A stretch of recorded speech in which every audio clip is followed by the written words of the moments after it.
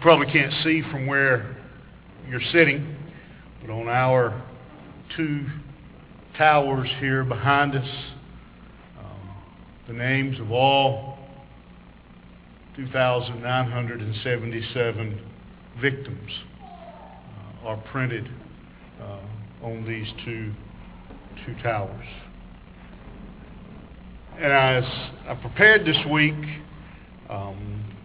and did a lot of research and reading and video watching and to just kind of get my bearings straight of what had happened and the magnitude of what happened, I can tell you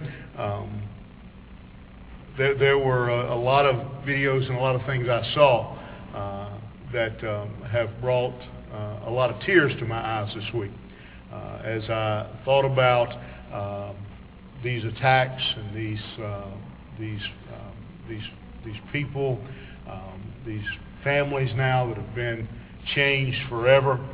And as I come now to try to put a biblical finish on what we've been talking about and remembering this morning,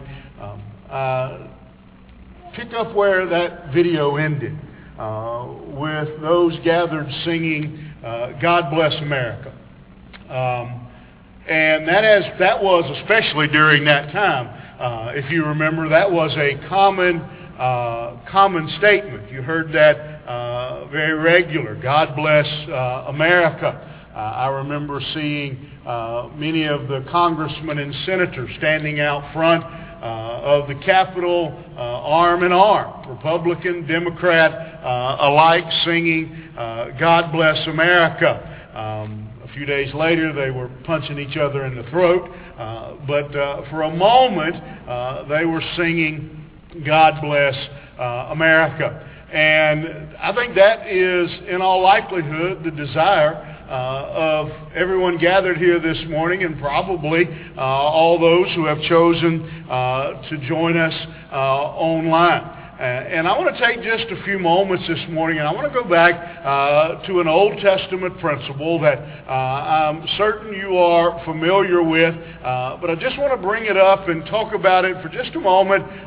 Nothing elaborate, nothing too in-depth, but just a real simple, solid biblical principle that the church itself needs to hear, that God's people need to be reminded of. If we want to see our nation blessed, if we want to see God bless America, then this is the passage that I think gives us that guide. As you see on the screen, it's a guide, I believe, for a great nation. I want to show you three simple things this morning. Again, nothing elaborate, nothing real complicated. But 2 Chronicles 7, verse 14 says those words. Probably some of you may very well have these on a plaque or something in your house. You have heard these at the dedication of Solomon's temple. This was God's word to those people. If my people, which are called by my name, shall humble themselves and pray and seek my face and turn from their wicked ways, then will I hear from heaven, will forgive their sin, and will heal their land. In that passage of Scripture, I think there are three things we need to know. One of them may very well be more important than the other. And that is the very first point of this text this morning as we look together at these three things. Number one, I want you to notice the people responsible. The people responsible. One of the things that you have heard numerous times in the videos this morning from 20 years ago, the politicians and those military leaders saying, we're going to find those responsible. We're going to find them, and we're going to track them down, and we're going to punish them. We're going to get those responsible. This morning, I want us to understand that the responsibility for a great nation, the responsibility for the direction of our nation falls on a particular group of people. And that group of people is God's people. God's people. That's who has the responsibility, I believe, based on this and numerous other passages for the well-being of a nation. If you go through Scripture and you go through from the Old Testament all the way through, you will see that time and time again, God's judgment came on nations. God's judgment came the majority of the time, not because sinners sinned, but because His people sinned. Because His people had rebelled against their covenant, because His people had failed to be obedient to His word, because His people had chosen to worship other gods, because His people had chose to abandon His commandments, because His people had chosen to erect idols to other gods, because His people had chosen to go outside of the Jewish nation and marry and ultimately then bring in those false religions because of His people. Folks, what I'm trying to get across to you today is that the Church of Jesus Christ in 2021, the believers, the followers of Jesus Christ, have got to take responsibility for what's going on. Sinners sin. That's their expertise. That's what they do. But God's people, He says, if my people will humble themselves, if my people will pray, if my people will turn from their wicked ways, if my people will do these things, then I will heal their land, I will forgive them, I will bless their nation. And so this morning, what most of us mean, you hear quite often people talking about we need revival in the land. But generally, what the majority of people mean when they say we want to see revival is they mean we want to see the drug addicts out of business, we want to see the pornographers out of business, we want to see the ABC stores shut down. What I believe God means by revival is He wants to see God's people, He wants to see His people fall in love with Him, be obedient to Him, humble themselves, call on Him, and turn from their wicked ways. That's the source, the root of real revival. That's where revival comes from. Then, when God's people do those things, then we will see that the outflow of that, the outcome of that, is some of those other things like the drug dealers and the pornographers and the liquor stores and those kinds of things. Then we'll see those changes made. But God's people are responsible for revival in the land. It's our responsibility to do those things. What is it that He wants to see done? How do we see the people responsible? But then we see the plan that He reveals. He gives a 4-step plan. He tells us, and I want you to notice something. This passage of Scripture may have the word and I don't know this, I haven't counted them down, but this passage of Scripture may have the word and in it more than any other passage in the Bible. Because it's not a buffet line. You know, when you go up to the K&W, you go through, that lady stands, serve you bread, you know, and you can say, no, I don't want any. You know, serve you vegetables, yeah, I'll take some. You know, listen, this passage is not a buffet line. You know, this is not, well, I'll take some of the humbling myself, but not some of the turning from my wicked way stuff. No, this is, he says, if, look at that passage again, all the ands that are there. He says, in that passage, if my people will humble themselves and, he says, again, he says, I will do these things. He says, if they'll humble themselves and pray and seek my face and turn from their wicked ways, then will I hear from heaven. When they do those four things, and only when they do those four things, then will I hear from heaven. And then there's some ands on his part. I will hear from heaven and forgive their sin and heal their land. But let's talk about the four ands that he says for his people. Number one, if you look in that passage, again, he says, first of all, if my people that are called by my name shall humble themselves. That may very well be the problem. That may very well be the issue right there. Again, because these things are all connected by the little word and, he says the first step is to humble themselves. If they don't humble themselves, they won't pray. If they don't humble themselves, they won't seek his face. If they don't humble themselves, they won't turn from their wicked ways. So the root problem to begin with is that God's people must humble themselves. They must humble themselves. What exactly does it mean when he says that we are to humble ourselves? That we all know pretty much what it means. It's pretty clear. It means to get rid of pride, to get rid of that pride, to quit being obstinate and stubborn. One of my favorite words, many of you know this, you've heard me talk about this, is how often in the Old Testament God's people were called stiff-necked. Stiff-necked.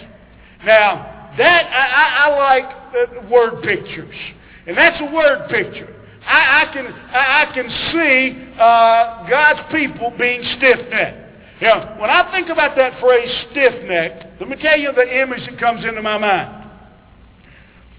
Anybody here ever take a dog to the vet? Or excuse me, try to take a dog to the vet? And I don't know. I saw a little cartoon this week. I just had to pop into my mind. I don't remember it, but a guy and his dog were in the cartoon, and the little caption over the dog's head was, "Your generosity smells of a vet visit." I don't know how they know, but they can smell a vet visit. But if you've ever seen somebody trying to get their dog to go into the vet, and they've got him on that leash, and what's the dog do? He's got his neck, he's got his feet down, his neck. You got that stiff neck going on. You're pulling on that harness, and that dog just, that neck there, but you're not, I'm not, you may get me in there, but it's going to be over my dead body. I'd just soon be sick. Leave me out here. I don't want to go in there. Stiff-necked, obstinate, contrary, proud. God says my people cannot be obstinate, stiff-necked, proud, contrary, and see me heal their land. It's an impossibility. They have to humble themselves. They have to be willing to be led. They have to be willing to set aside their desires, their preferences, and their wants, and their ideas, and say, I'm going to submit myself to the will of the Lord. I'm going to be obedient to His Word. I'm going to follow His commandments. I'm going to set aside my own plan for my life. He says that they will humble themselves. Now, as you say, they have to humble themselves, but then he says they have to pray. Now, I'm pretty sure that if some way, somehow, we could go out and some way get a hold of the real truth about prayer, I think we would find that most of God's people pray. I just think we'd find out that they didn't pray very well. That they prayed the same prayer today they prayed yesterday and the day before. That their prayer sounded a lot like an organ recital. You know what an organ recital is, right? God, heal so-and-so's liver, heal so-and-so's kidney, heal so-and-so's lung. You know, somebody said, you've heard this before, I'm sure, we spend more time praying the saints out of heaven than we do the sinners out of hell. I asked you that question a few weeks ago. If the only person got saved this week was someone you prayed for by name to be saved, how many people would have been saved this week? If my people will humble themselves and pray. See, he begins, before he says pray, he says humble ourselves.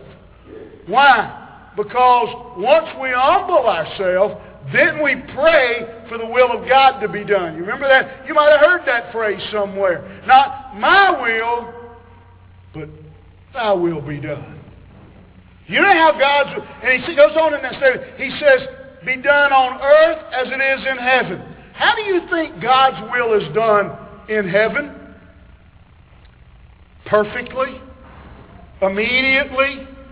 Completely? Do you think there is anything that God wills done in heaven that goes undone or half done? The will of God is carried out immediately, instantly, completely, perfectly, constantly in heaven. And so God says before we can pray, we've got to be willing to humble ourselves and say, okay, God, here I am. Can I suggest to you one of the major flaws in our prayer life is because we have not humbled ourselves, we spend more time talking in prayer than we do listening.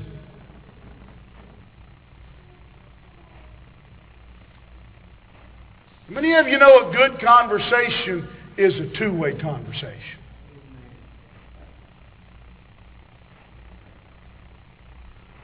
When is the last time in prayer we were quiet and let God speak?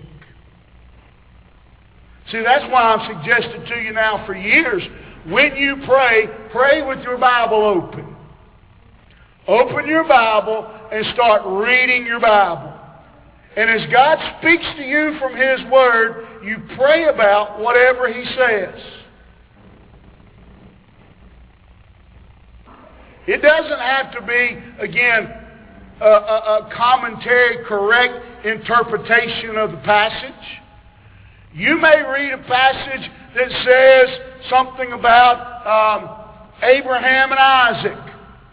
And when you read it, it puts you in mind of, you may, Tommy, I'm going to use Tommy over here. Tommy may sit down and be reading. He may read about Abraham and Isaac. And as he reads about Abraham and Isaac, he stops and says, I'm going to pray for little Tommy. That father-son relationship. It doesn't have to be exactly, but as you read and as God speaks to you, you listen, you talk, you listen, you read, and you might read 6 verses and then pray, and you might read 6 chapters before He speaks. But God's people need to be serious about prayer.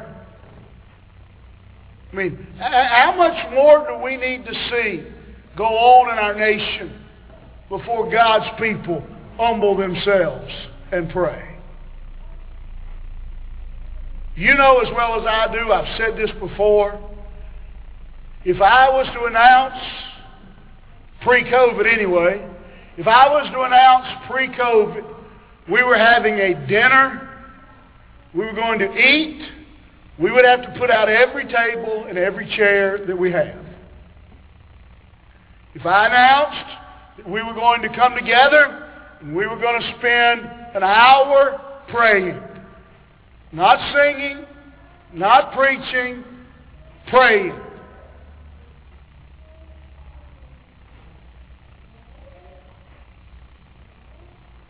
We could go ahead and leave the tables and chairs set up and have that meeting in this little closet over here. We want God to bless America. God's people are going to have to humble themselves and be willing to pray. When we pray, he says, then the second thing they do is repent. They seek his face. They confess him. They humble themselves. They pray. They seek his face. They repent. Look what he says again. If my people, he says, if my people will humble themselves and pray, seek my face. Now we could go in a lot of directions on seek my face, but I'm going to go one place and I'm going to leave it alone. If when we pray, we would seek his face instead of his hand. Most of our prayer sounds like a shopping list. Lord, give me. Lord, I want. Lord, I need. Lord, do this. Do that. Instead of seeking his face. Lord, I want to know you. Lord, I want to know you. I want to seek your face and turn from our wicked ways. Interesting that he put that last. See, I'll be very honest with you. If I was writing this morning, if I was penning this, if you would have given me these four things and say, put them in order, I'm almost positive. It's hard to say for sure because it's already written for me.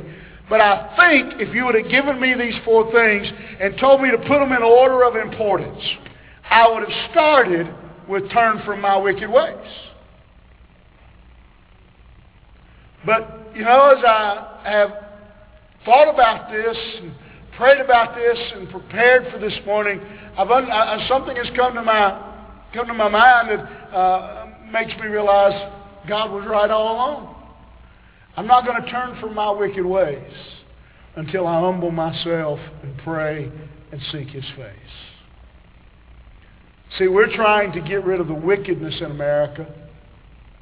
We're trying to get rid of the evil and the sin in America without humbling ourselves, without praying, without seeking his face. We're trying to skip the hard work and go straight to dessert. If my people will humble themselves, pray, seek my face.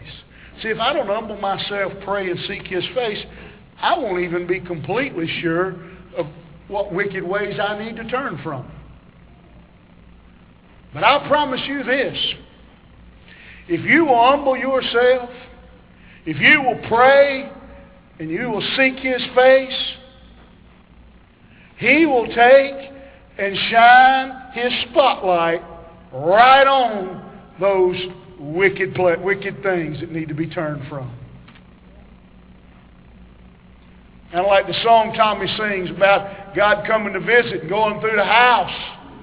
Took him to show him all the rooms and got to that one room and said, oh, you can't go in there. You humble yourselves. You pray. You seek his face. And God will show you the room that needs cleaning.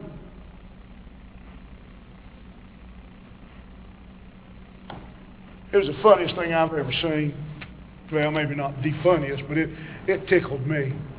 I can remember when I was in the bread business, and I don't even think they're around anymore. I hadn't seen one in ages. The pantry stores. Not the handy pantry or the pantry. There was a chain of them. And ever so often you'd go in and the manager would be all in a tizzy because the supervisor was coming to do a white glove inspection. I thought, you have got to be kidding. In this dump,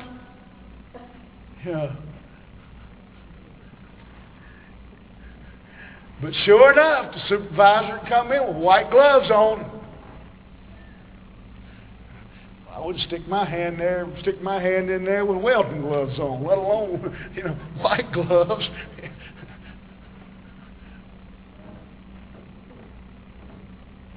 Isn't it funny how you ever done that before? You remember back when you were a child, you thought you had your room nice and clean, and Mama come in and started pointing out all the stuff you missed? Some of you husbands, maybe you've had that happen. You thought you did a good job, and wife come home, point out all the stuff you missed. You humble yourselves, pray, seek His face. God will show you the wicked ways you need to turn from. And then, and only then, look what He says. When we do that, He says, then will I hear from heaven and will forgive their sins and will heal their land. Folks, the responsibility for a great nation falls on us. We want our nation healed. And you'd have to be blind and living in a cave, in the very back of that cave, with a rock in front of that cave, to not know our nation needs healing. Our greatest threat in the United States of America today is not terrorists on airplanes.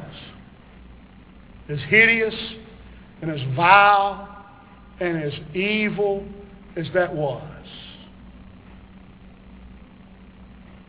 One of the things I'd not heard in 20 years was there was a group of elementary school students who had won a contest, an essay contest, to go from Washington, D.C. to the coast of California. And I don't remember what all was involved, but to go out and see the swim with the dolphins and that kind of stuff.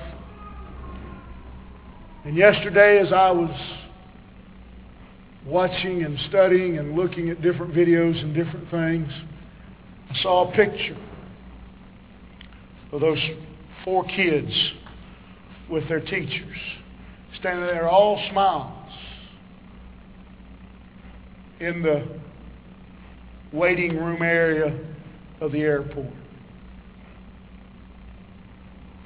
Somebody made the comment on that picture. So, when I see that picture, I can't help but think of those smiling children, those happy children, and sitting in that very same waiting room watching were those 5 men who knew what they were about to do.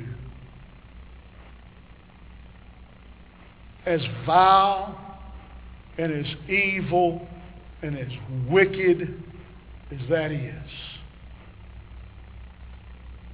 that we gather today with a wall of 2,977 names, so small to get them on here, you barely can read them all.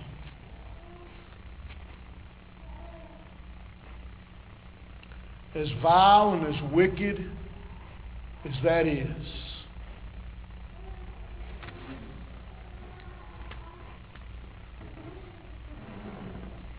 they were Muslims. And those are the kinds of things their religion demands. We are Christian. We serve a risen Savior. And He demands that we humble ourselves, pray, seek His face, and turn from our wicked ways. Can I get you to look with me at one more text? And I hope you still got your Bible open. If you don't have your Bible open, shame on you. Bring it next week. Bring your Bible. But I want you to look at one more thing. I want you to look at the very next verse. You know, it's interesting. There are certain verses in John 3:16, for example. There's probably very few people in the world that can't quote John 3:16. But you could put a gun to their head and couldn't get John 3:17 out of them. Yeah, there's some verses like that in Scripture. Man, everybody knows that verse. But the one before it and the one after it, not a clue. This is one of those passages. Most people in the church know that if my people will humble themselves and pray and seek my face, turn from their wicked ways, and I will hear from heaven, and I will heal their land, and I will forgive. But look at verse 15. This verse gets skipped as we talk now about the promise that he gives us if we will be obedient. He's already said he would hear from heaven, forgive their sin, and heal their land. But look at this. Now my eyes shall be open, and my ears attent unto the prayer that is made in this place. Again, this was at the dedication of Solomon's temple. And he tells the people, if you'll do these things, I'll hear your prayer. Can I remind you that in the book of Psalms, he says, if I regard iniquity in my heart, he will not hear me. Folks, before we can pray, God bless America, we've got to pray, God change me. God change me. This morning, I want to challenge you as believers. Come and to kneel where you are. And let's begin today, humbling ourselves, seeking His face, praying, turning from our wicked ways. You're here today and you don't know Jesus Christ as your personal Savior. You know, in the last week I've listened to literally hundreds of stories out of 9/11. And I can tell you of story after story of men and women. One stands out in my mind. He calls his mom and says, Mom, I'm okay. I stayed up and watched Monday Night Football last night, and I couldn't get up. I was late for work, or I would have been in that building. But I'm okay. Monday Night Football saved my life.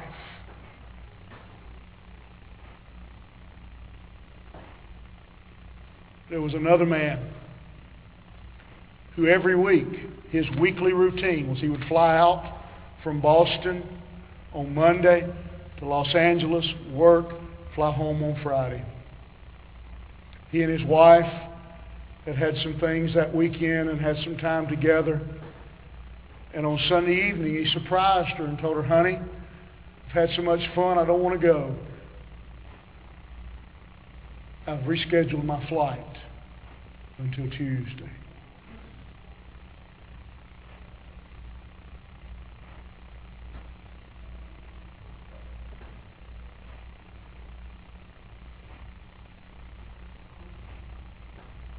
The pilot on one of the planes tried everything he could to get somebody to fill in for him and go in his place.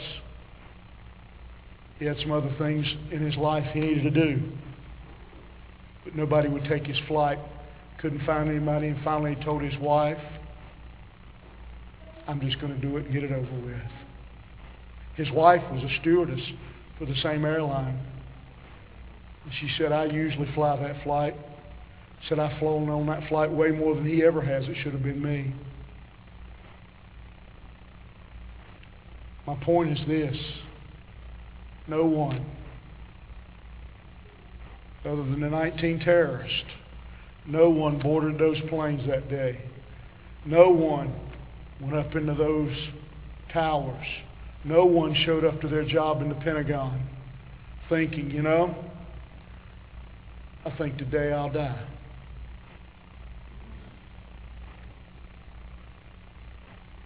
We don't know the day or the hour. If you're here, if you're joining us online, you don't know Jesus Christ. You don't know Him as your personal Savior. Today could be the day. You never know. It may not be an airplane. It may not be a terrorist. It could be COVID. It could be your heart.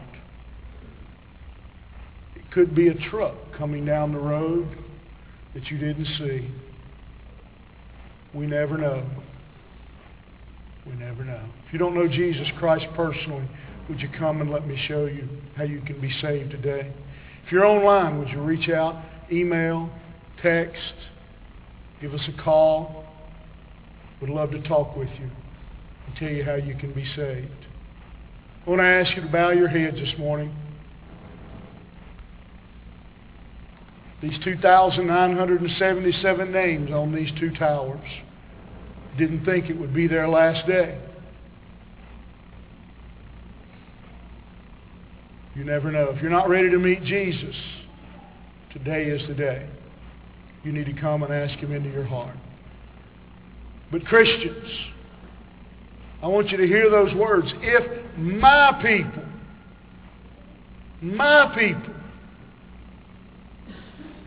will humble themselves, pray, seek my face, turn from their wicked ways.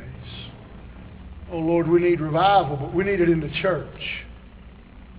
I need it in my life. Would you come? Would you kneel where you are? And let's begin to humble ourselves and pray here today that we might have a great nation.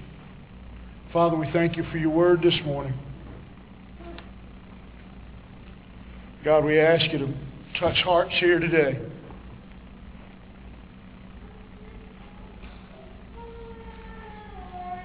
God, that if there's one here today that doesn't know Christ personally, one watching online, God, that their heart would be stirred, their life would be changed, they'd see their need of a Savior. God, that your people would hear your word, would humble themselves, seek your face, pray, turn from their wicked ways, that you might heal our land. And we'll give you the honor for what you do here today. For it's in Jesus' name I pray. Amen. As we stand.